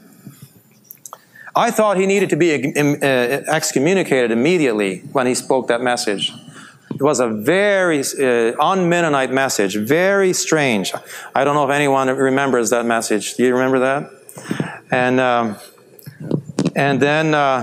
then he said, do what you do, and if the church collapses, the sooner the better. Then the gold and silver and precious stone can build faster if all the wood and hay and stubble is burned out. And that's basically the words he used. And now all of a sudden, I don't know how many years later, this message is in front of me. I still remember a lot of that message that he spoke. And I realized this message applies to me today. I find myself, I compared myself to, when you milk cows, you have to take the calves away that they will not take the milk separately. And then you have them there for 6 months or 7 months until they're weaned. And then you can let them out in the pasture. And when they come out, you have to watch them very closely because they buck and they jump and they don't know any barbed wire fence. They don't know any cliffs because they have been in a protective environment the whole time. It's very dangerous for them. Now I realize I find myself in a crumbled barn that will anytime collapse. If I want to save my life, I need to get out of here. And then I will be one of these calves without any borders, without any restrictions to be out. What will happen with me? But I realized because it was in front of me, this is definitely the Lord. So I went to my dad and I asked him the following day and asked him, Dad, do you remember that Preet Cornelison spoke this? I don't know how many years it was, 10, 12 years ago. What? So I shared a few sentences. Oh yeah, very much. I went to rebuke him very strongly for it. And I told him, Dad, this sermon is now fulfilled in me. This was spoken for me. Of course, my dad was very, very scared or shocked that I said that. That's what I felt. This happened a little bit after we came back from Oklahoma. And but anyway, I opened to one of the ministers. I asked him for advice, and he just advised us not to move. And I decided not to move, and I got into darkness. And now when I had this burden to be baptized, I realized if I'll come back again, I will get confused again. I have to do it tonight. So I asked the brothers to baptize me that night. And then in the following morning, this was July 4th, 1986 in the evening, about 10 o'clock at evening. In the morning, obviously, it was my wife's birthday, 5th of July, so I wanted to wish her a happy birthday over the phone. And I had to give her that sensitive news that I was baptized already, instead of waiting to do it with her together, though she needed it a lot more than me. And so I wished her happy birthday the next morning. I said, Annie, please forgive me. Don't be angry with me. I felt urged last night to go through the water before I come home. He said, Levi, I'm so happy you did it. I was praying that you would not come home without it. It was so sweet. So I came home and we started the church life in Belize. We had our first table meeting the following Lord's Day morning. And I don't remember how many were there. In the beginning, we had it in the morning, and most of the brothers and sisters that came to the home meeting, they still went to church, to the Mennonite church in the mornings. we had probably three couples. I think we were 6 of us in the first table meeting. And then obviously it became known that I was baptized. And we lost a lot of the dear brothers and sisters that came to the home meeting. We actually lost a whole half because we already had 2 houses full by this time. And one of the house full of saints all left. And some of them became very vicious opposers. One of them, when I met him, I wanted to shake his hand, and he drew his hand back and he said, "You're not my brother anymore. You go straight to hell." And I said some things, and I said, "I love you, brother." And that was one of them that actually met with us in the homes. And another one wrote me a very stern letter. Why in the world I would make such drastic decisions. I didn't write him back, but eventually he also came back. It took a while. I went to Brother Carl Reimer. I don't know if you want to share that part. You want to? Sure.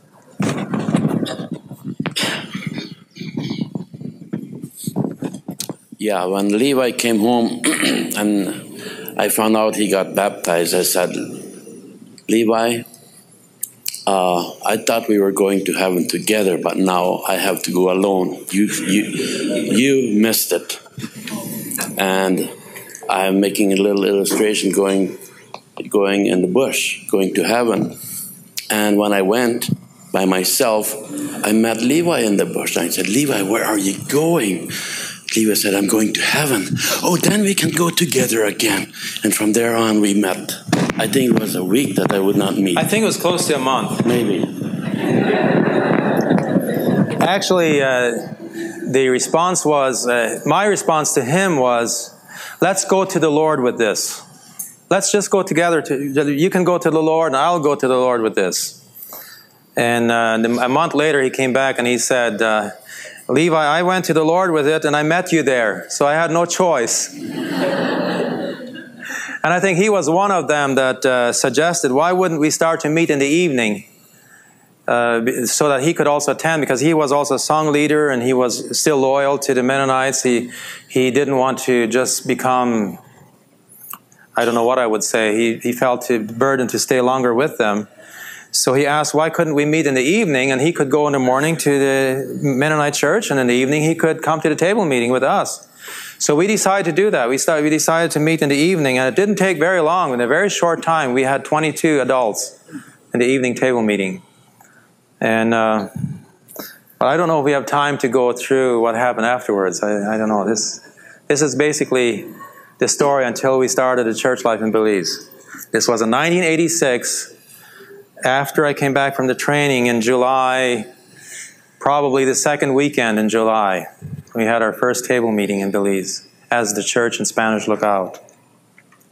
Hallelujah! Amen. Here we are today.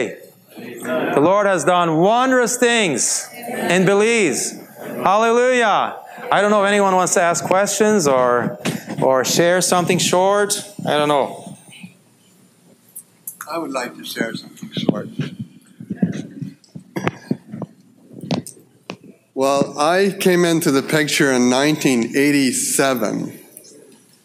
I was farming with Brother Levi together and one other brother, Thomas Penner, and we were working together in the field, and Brother Levi was sharing a lot to me. And he shared some things that I just felt like, no way.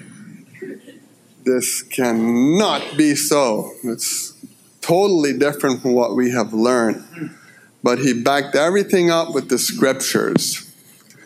And a lot of things began to make sense to me. And there was an inward, I would say an intuition in me, just saying, yes, yes, that's right. The Bible says it. And it makes so much sense. And it became so clear to me.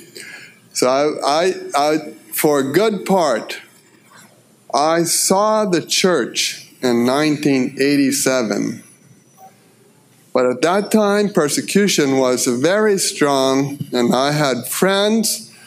I was not willing to pay the price to jump into the church life. But the Lord was just bothering me. I was arguing with the Lord why He had to show it to me. Now I'd have to lose all my friends, and I didn't know what all would happen. I wish I had never seen it. But it's just kind of like the Lord was just again and again telling me, well, you have seen it, and you have no choice. You can never be happy with the Mennonites again, because you have seen the church. And one of the last days in January of 1987, I made a clear decision, and I just jumped into the church life. And I had a few rough times after that. My mom had also seen the church, so she just really encouraged me, and she said, "You have made the right choice." And then I was encouraged again, and I was in the honeymoon out of church life. I really enjoyed the church life. In the beginning, it would seem very noisy to me, the meetings, but it didn't take very long. I enjoyed to be noisy also. When we started the church life here, it was very glorious, mostly. And out of concern, somebody asked a missionary to come to us to warn me. I was brand new. I knew very little about the ministry, the recovered truths. I had read at this point very little, but I had a lot of books. So this missionary comes to our house, and it's an American missionary, and he asked me to borrow some books from Witness Lee. In my intuition, I knew that this is not good. The reason why he wanted the books, the motive was not right. But I had no other way but to lend him the books, because if I wouldn't, he would accuse us of not being open. And we wanted to be open letters read by all men, just like 2 Corinthians chapter 3 says. So I loaned him the books and prayed. A couple of weeks later, he calls me and asks for an appointment. He wanted to have an appointment with me when he would return the books. And of course, I dreaded the appointment a little bit, because I didn't know whether I would be ready to meet this missionary. Then, during this time, another brother came to visit us from Miami, from the church in Miami, and he also wanted to visit Brother Jacob Barkman. He was one of the ministers in Spanish Lookout. So I called Brother Jacob Barkman to see if we could have a visit. This was one day before I had the appointment with this missionary.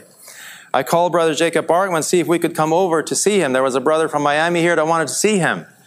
And then I asked when would be a good time, and he said, well, at 1 o'clock in the afternoon, I have this missionary coming to my house. He wants to know more about the local church. Maybe it would be good if you would come the same time. You could answer a lot more questions than I could. And okay, if that's the time he wanted me to come, I would come. So I come there, and I'm there just before the missionary arrives. When the missionary arrives, he's just right away outrageous and screams at me and says, Levi, why are you here? I have an appointment with you tomorrow. This is my appointment with Mr. Barkman. You should not be here. And he just started to at the top of his voice, just talking and saying, you're just following the devil, and just very wicked talk. And I knew I had an appointment the next day. I apologized to him, and we left. And what should I do? I knew I could not let this man step into my house, and yet I had an arranged appointment with him. So eventually I decided I will just put 2 chairs outside in my lumber shed.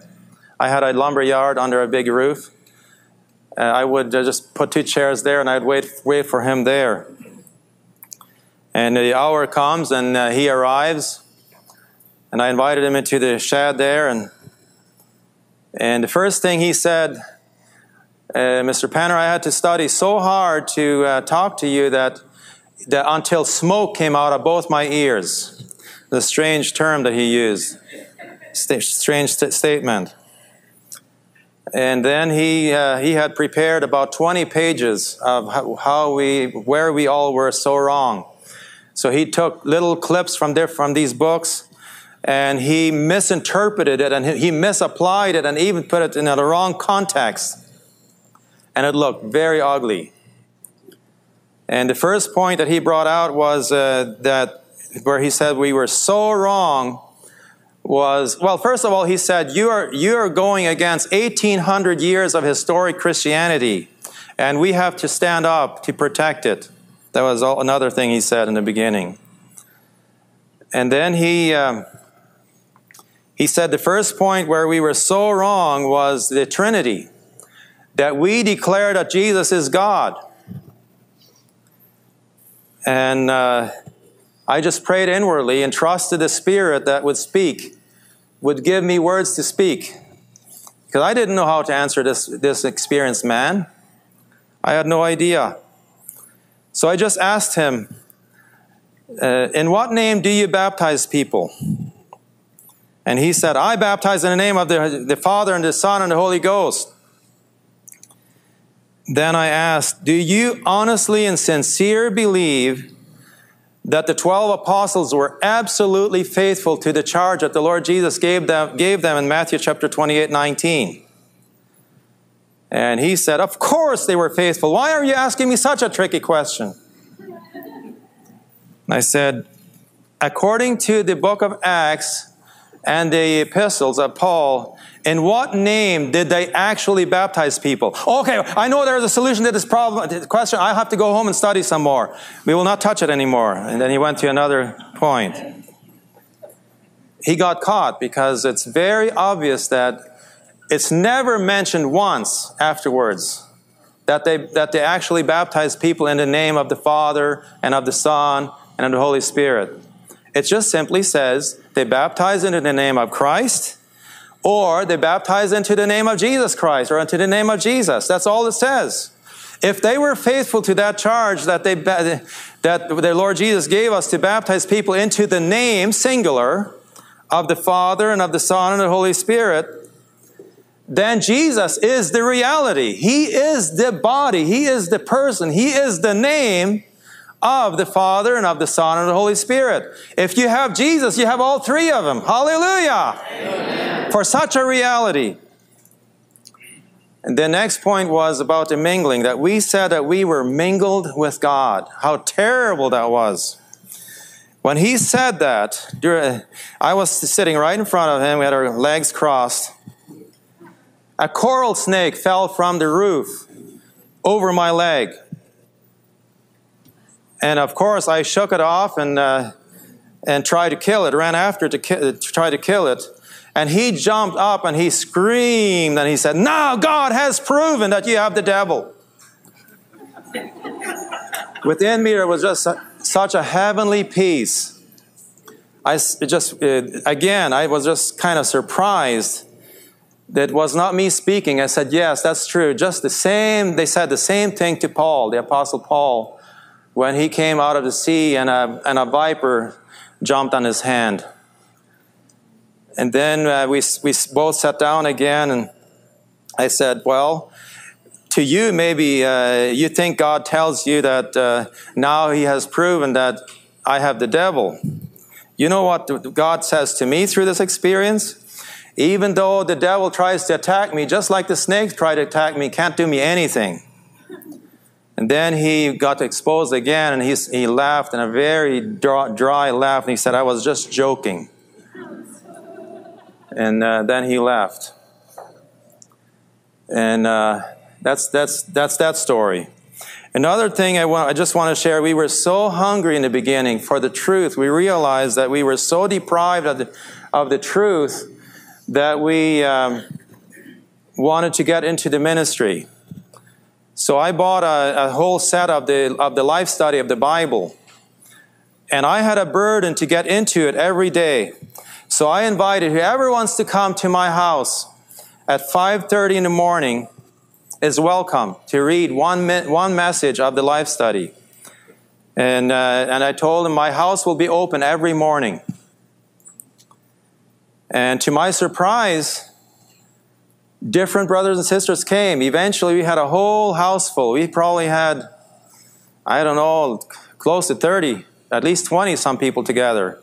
Every morning at 5:30 in the morning, we would read a message.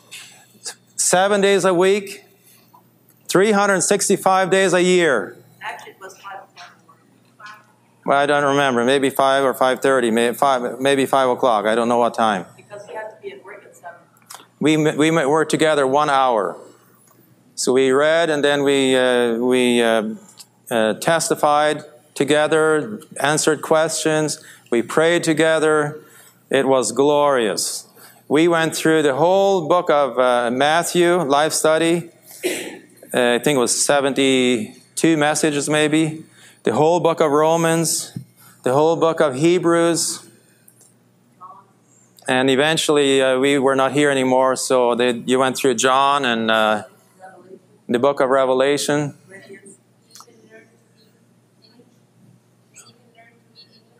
Yeah, another point. We only had one book, so we laid it on the table. We made a line, and we would all read 2 sentences and then walk on, and then the one behind us would read the other sentences. And quite a few sisters couldn't even read English, so we had to have somebody standing there to help them to pronounce the words. And within a year, they fluently read English. Praise the Lord. It was marvelous. Yeah, and we switched to different homes eventually, not just our house. 1 week, one home, then the next week another home. It was marvelous. I went to the minister that was most connected with the churches, with the ministry. I went to him first, and I opened to him. I told him what happened. I told him that we are burdened to start to meet as the church in Spanish Lookout.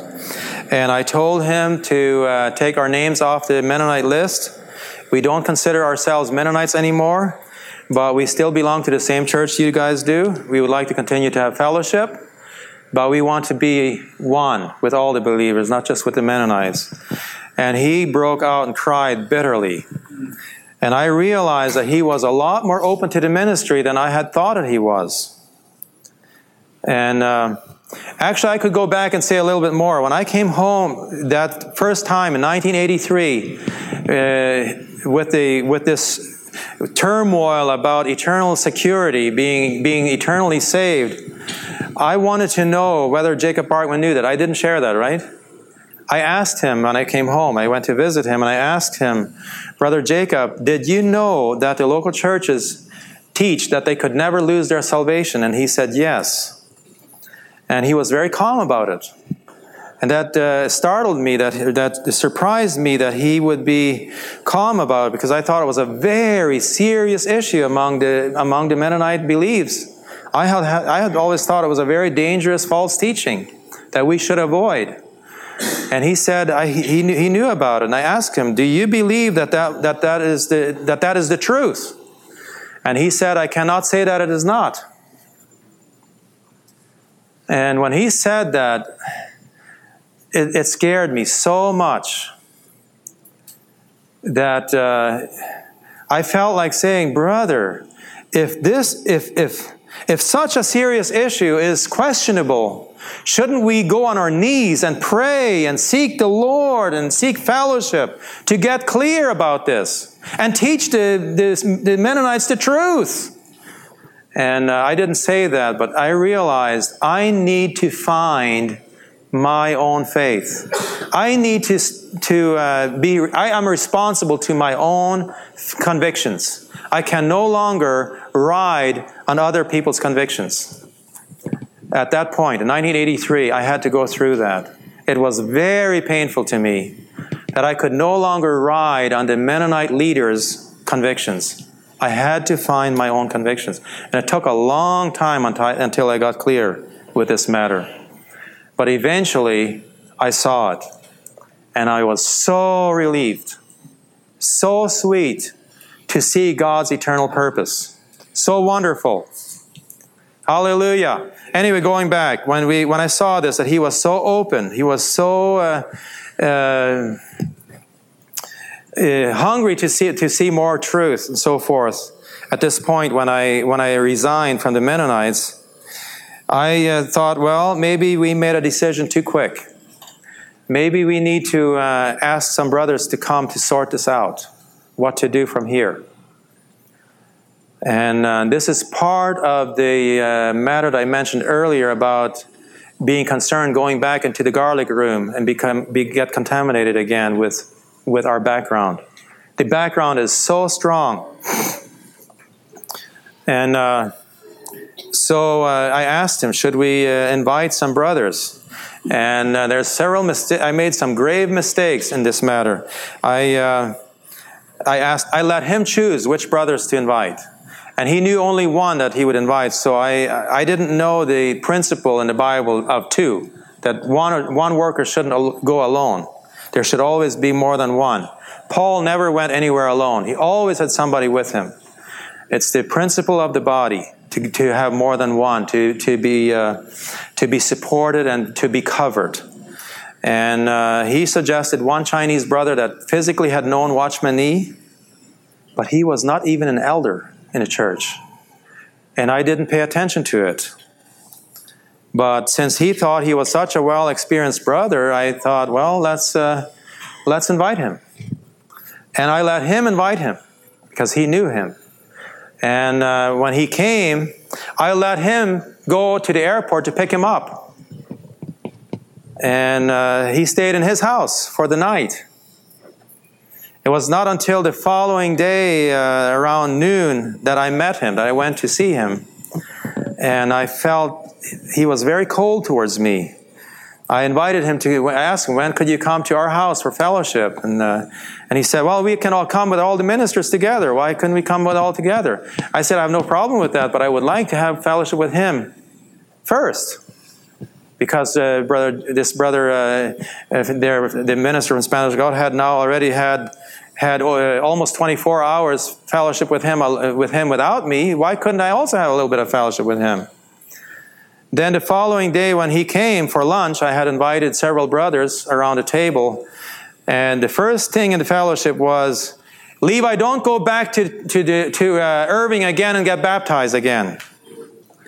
And it startled me. Who is this brother? This sounds very strange. I thought I was one with all the brothers in the church. And I didn't ask him, but I didn't dare to ask him, but I thought, does that mean that I should not have been baptized? If I should not have been baptized, then I don't know if God is real. I don't know another God. What shall I do? Where am I? And then the next thing said was, go back to this leading brother in Spanish Lookout and apologize for calling the Mennonites a denomination. And I was just cut to pieces. If that's the next move to do, I'll do it. So I went. I actually went to this brother and I apologized for calling them a denomination. When I did that, I lost my vision. I got into a tunnel. I got into darkness. No more enjoyment. Everything was gone. I went into deep darkness. We had a wonderful home meeting in that brother's house that night, but I could not enjoy anything. I got a terrible headache, and eventually I excused myself and went home. And then the next morning, he wanted to go back to Belize City to the airport, and he wanted me to go with him with a bunch of the Mennonite leaders, ministers. And I just felt I cannot go. So I just told Annie, they will arrive here in a few minutes. I will leave. I won't tell you where I'm going. And just tell them Levi is not available. And of course, I didn't have a cell phone at that time or anything, so nobody could contact me. And I went into the pasture, into the woods, and I prayed. Laid on my knees and prayed. And eventually they came and asked for me to go with them to Belize, and I wasn't available, and they couldn't wait because he had to catch the plane, so he left. And I was in darkness. I could not enjoy the table meetings anymore. I was so disappointed. I thought now we would enjoy the church life. And we had a bunch of saints that very much enjoyed the church life, but I couldn't enjoy it. One time I even didn't take the table meeting. I was there, but I let the bread and the cup pass. I couldn't take it. Several times I had no way to do it, and eventually after some bitter crying, I felt better, and then they passed it around. I took it, but there was no real enjoyment. It was very, very hard. Eventually, I just felt like I couldn't go on. I couldn't live anymore. And Annie started to plead with me, go to the United States and visit the brothers. And I didn't trust them, because they would all rebuke me for what I had done. And if I have to reverse all that, then there is nothing for me. Then I might as well kill myself. I can't go on.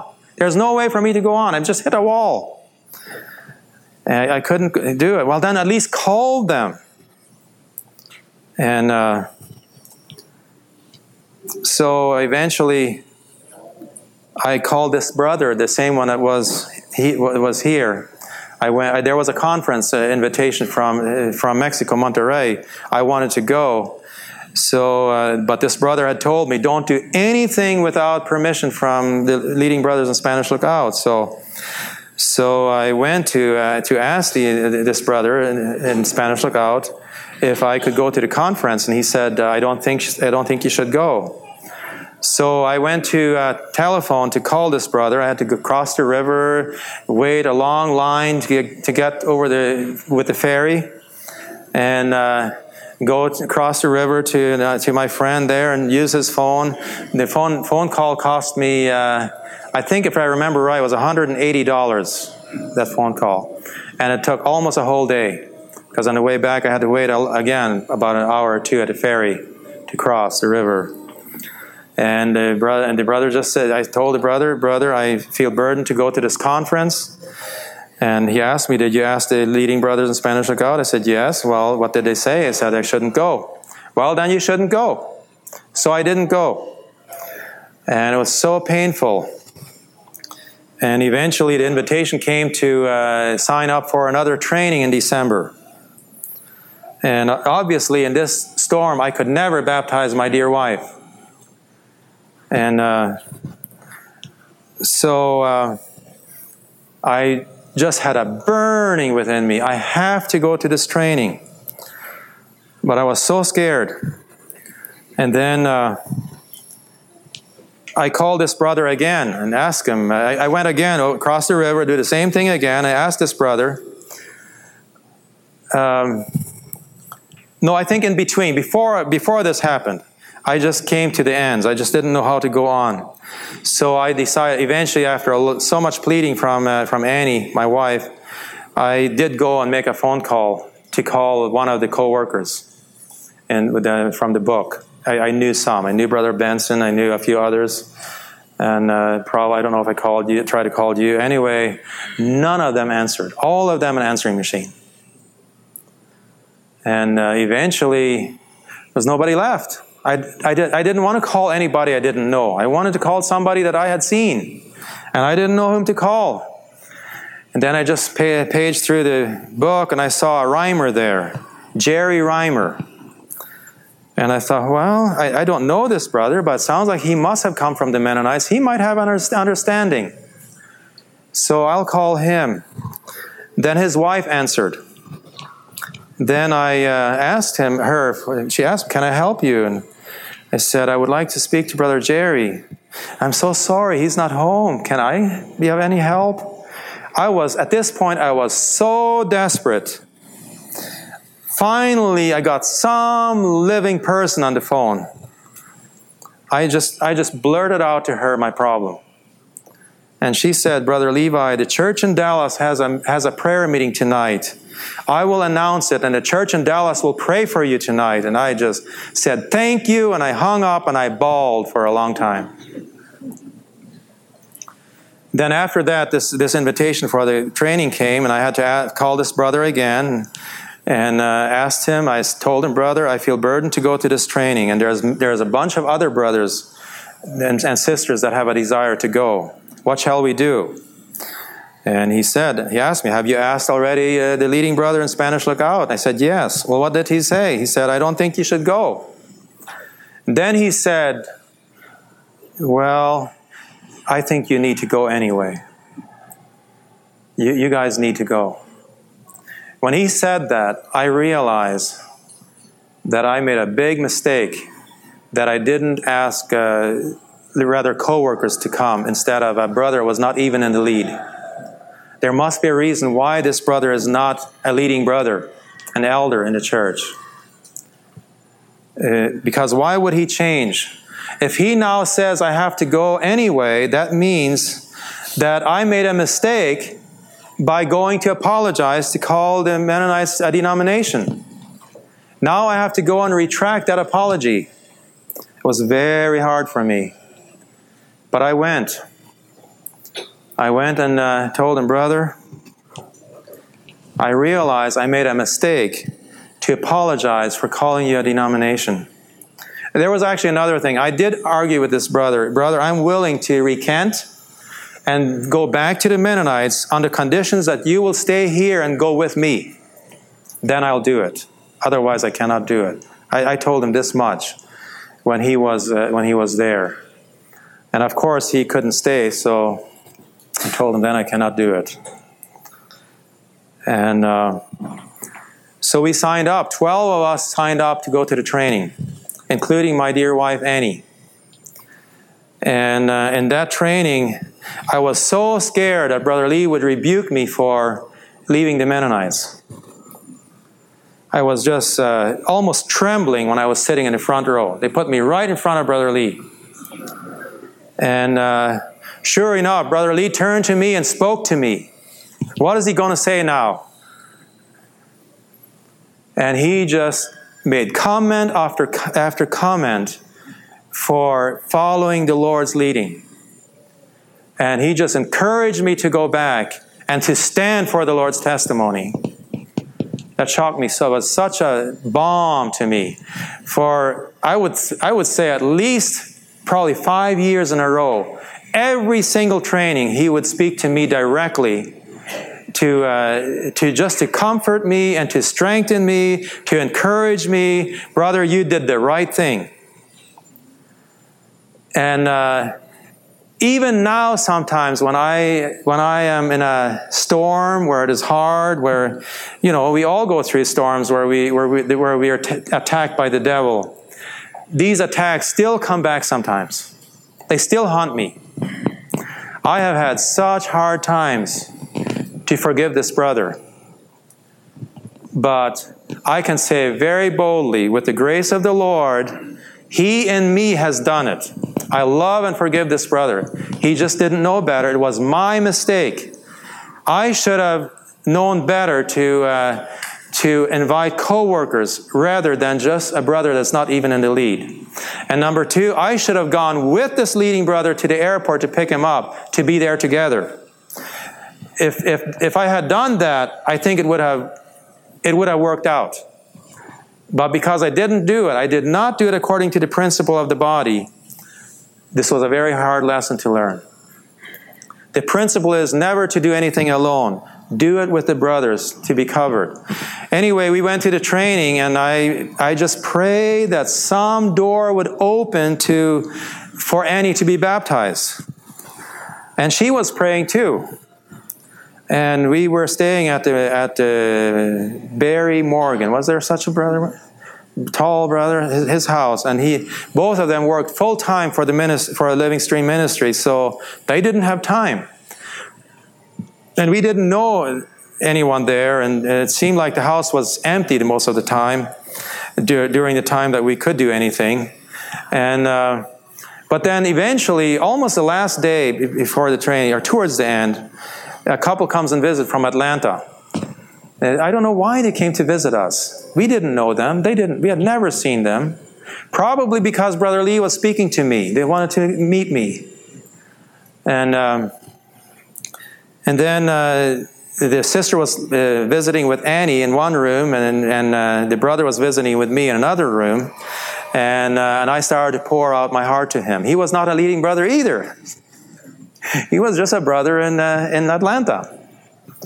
So I was pouring my heart out to him, and when I came to the point where I brought up that my wife had a desperate desire to be baptized, then suddenly this sister comes walking into the room and says, "Here's a sister that wants to be baptized." So I didn't even need to mention it. And then they made a few phone calls, and some other saints came. We had a room full in a few minutes, and my dear wife got baptized into the triune God. Amen. Wonderful experience. Glorious. And then from there on, we went ahead with enjoyment of the Lord, enjoyment of the church life. Hallelujah. Here we are today. The Lord has done wondrous things in Belize. Hallelujah. I don't know if anyone wants to ask questions or share something short. I don't know. Yeah, maybe a year later, a brother approached me from Dallas after a training meeting, and he said, Brother Lee always talks to you in the trainings. I just wanted to meet you. He said, I don't know about Belize. I don't know where it is, but I remember one time the church in Dallas prayed for the church in Belize.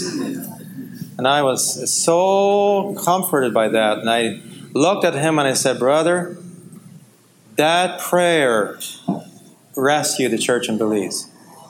I feel I need to say one more thing. It will take a few minutes more. This was also in 85. This was in 86. And in beginning of 86, I wanted to, I had a very big burden to visit more churches. I wanted to check whether the local churches were the same in different countries.